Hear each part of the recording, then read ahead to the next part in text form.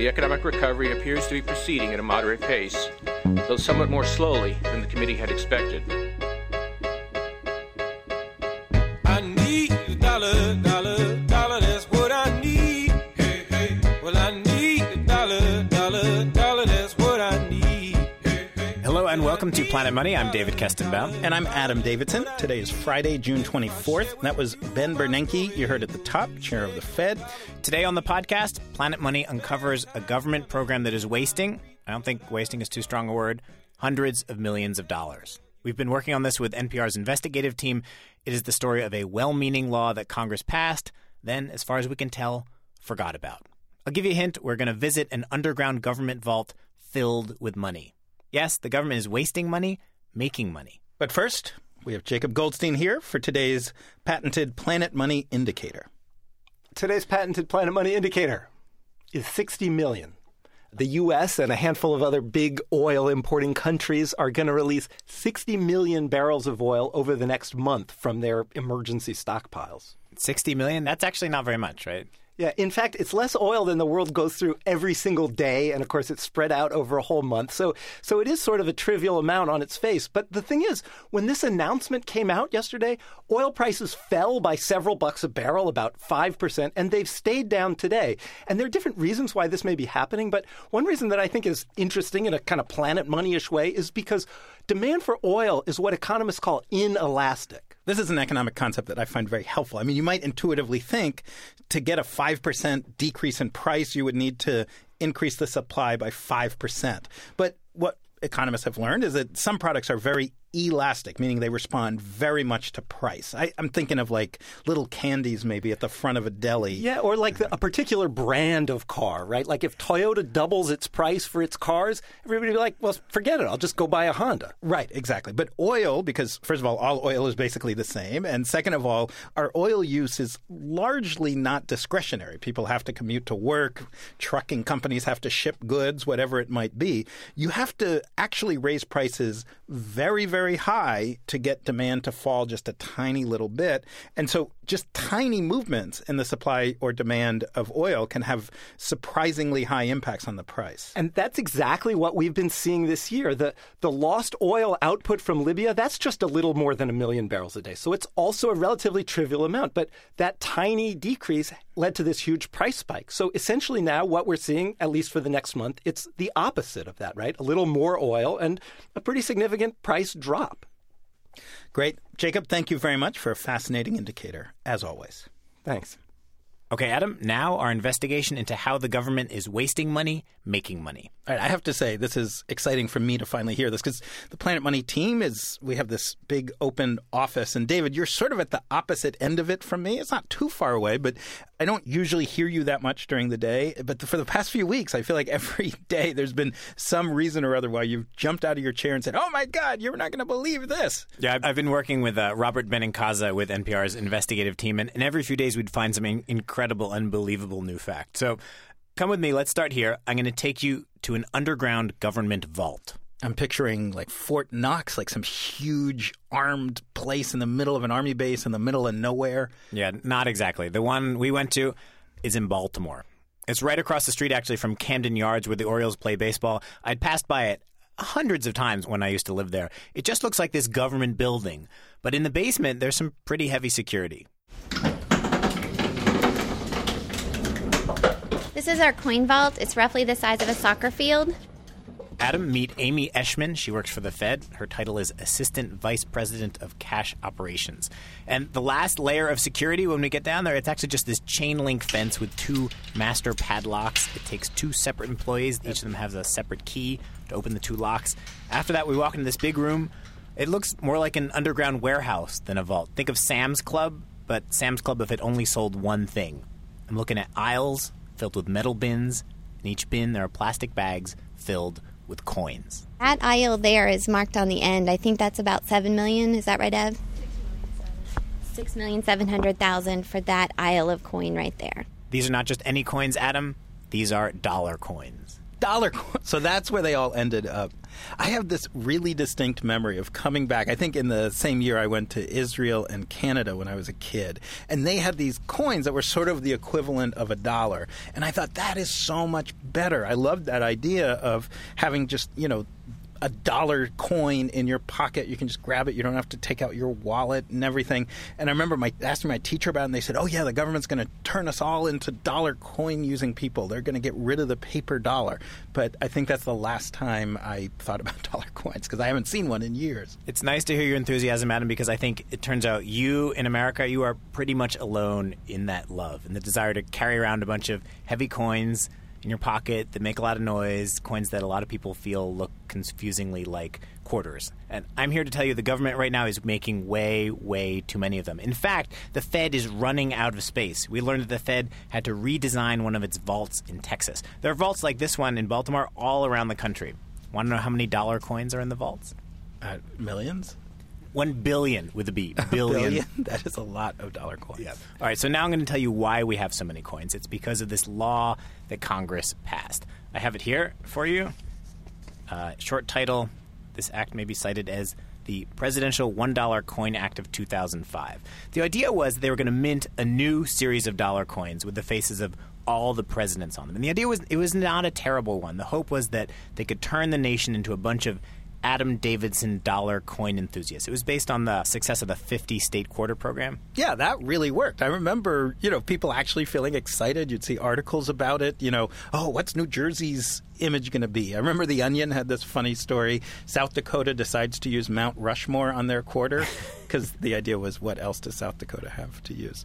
So anyway, it certainly got me. It got lots of people excited about quarters, saving quarters, using quarters, so I can see why they thought, now we'll do it with presidents. People love that too. Right, we'll do it with presidents, and we'll do 4 a year. We're going to roll them out the way we rolled out the quarter program, one at a time. But I still see those quarters. I still like to look at the quarters I have and see what state it is. I have never seen a dollar coin with a president's face on it. Well, a lot of them are in vaults like this one. Carrie Cord, the cash manager, put her face up to one of the plastic bags. There you go, Harrison. Andrew Jackson, John Adams. I think I need a magnifying glass. Adam, there are also a surprising number of those Sacagawea coins in these bags. Do you remember those? She's the Native American, I think she was a teenager who was a guide for Lewis and Clark. Right. So that was our previous attempt at the dollar coin. The truth is that none of these coins are very popular. Here, Adam, here's this crazy report we found from the Fed to Congress about the presidential dollar coin program. Check out Figure 3. This is one of the things that made me jump up. That is awesome. So for listeners at home, Figure 3 is a graph. It just shows a line shooting straight up to the right. I mean, if this was your company's profits, you'd be doing really, really well. But I think this is, for the Fed, a troubling side, right? Let's see. It says that since this program started in the first quarter of 2007, we basically have been minting presidential coins and just sending them directly to the vault. Because this is how many coins are stuck in a vault not being used. Right. So if you look at that chart, like time goes over to the right, every year something like 200 plus million new coins are piling up in the vault. This ends in the second quarter of 2010, so about a year ago, and it's over $1 billion. Right. And it's still going up. So the projection by the Fed is that by the time this program is over, we could have 2 billion coins in vaults. And this is actually something we were talking about the other day with the Planet Money team, that for a person, the idea that you have $1 billion sitting around your house somewhere. That's awesome. That's right? awesome. That's great news. It's like you have the world's most wealthy couch that, where all your coins fell out into. But we should remind people, money is a very weird thing. When the mint mints new coins, before they go out to a bank to be integrated into our financial system, into our money system, it's not money yet. Money in a vault is not counted. It's not an asset of the U.S. government. For it to become part of the money out in the world, a bank actually has to call up and say, hey, we need a bunch of dollar coins, or we need a bunch of 20s or $5 bills, or whatever it might be. That's how money goes from being sort of a physical object with no real-world value to actual currency that can be used. Right. This is not real money yet. This is money waiting to be born. You can think of them right now as pretty little ornaments. And it is a lot of work to store these things. Each bag of 2,000 coins weighs like 35 pounds. Can I try and lift it up? Okay. Okay. We actually have some posters in our break room that have proper lifting and stretching, and they have time if they'd like to stretch throughout the day.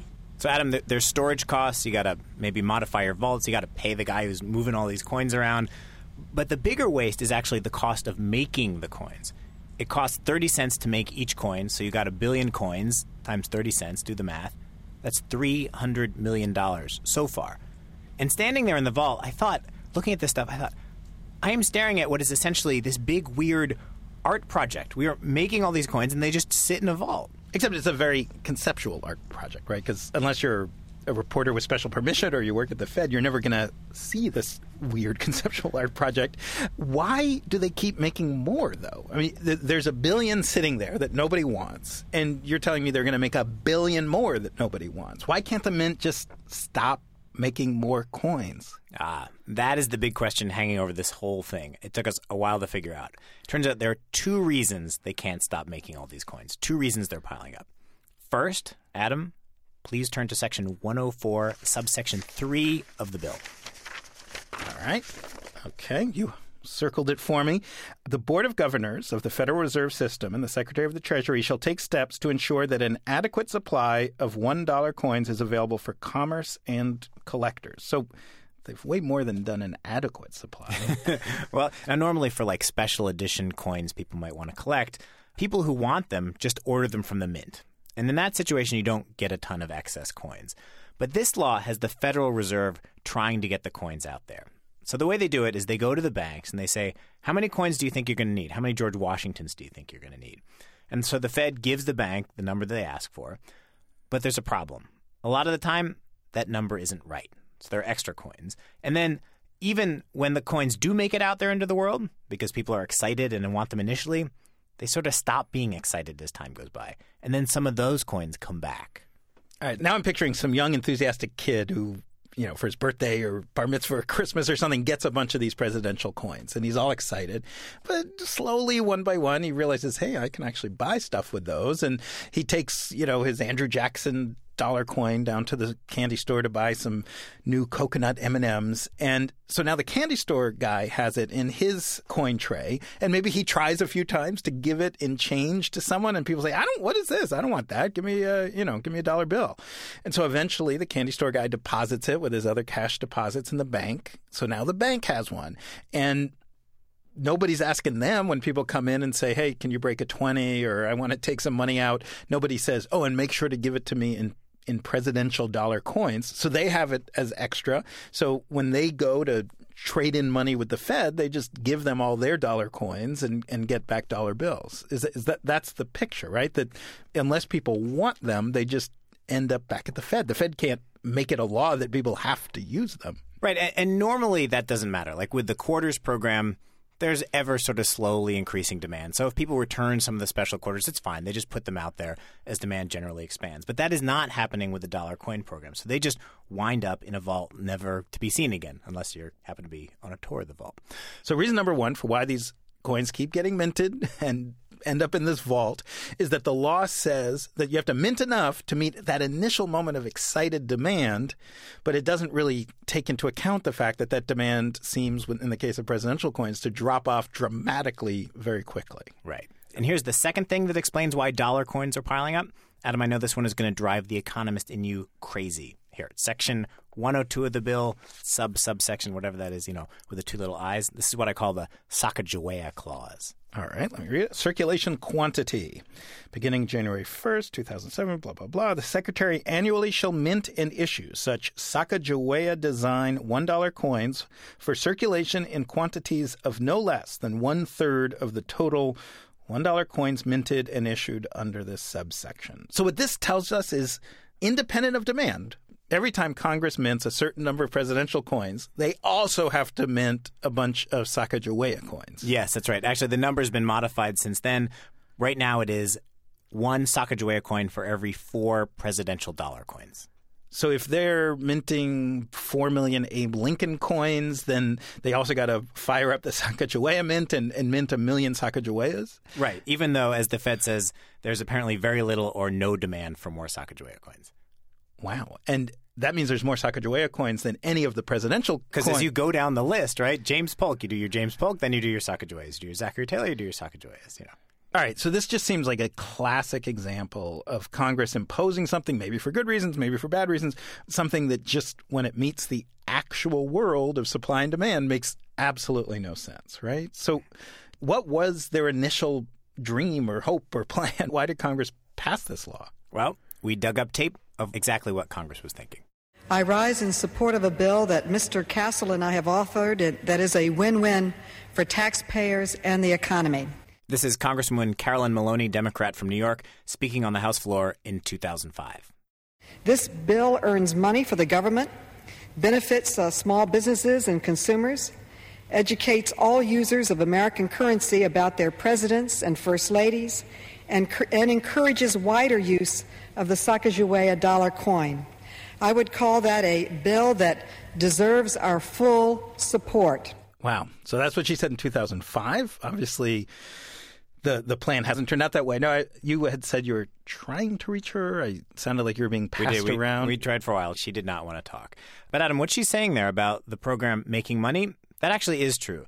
The coins that do make it into circulation make the government money. Remember, it costs 30 cents to make one of the coins, but when someone in the public buys one, they buy it for more than that. They buy it for $1. So it costs 30 cents to make. You sell it for $1. That's 70 cents profit for the government for each coin that does make it into circulation. Wait, but you told me nobody wants these things, that there's no demand for them. Well, not nobody. I mean, 60% of the coins make it out in the world, but 40% of the coins end up in the vault, which is a huge amount of waste. As we said, $300 million so far.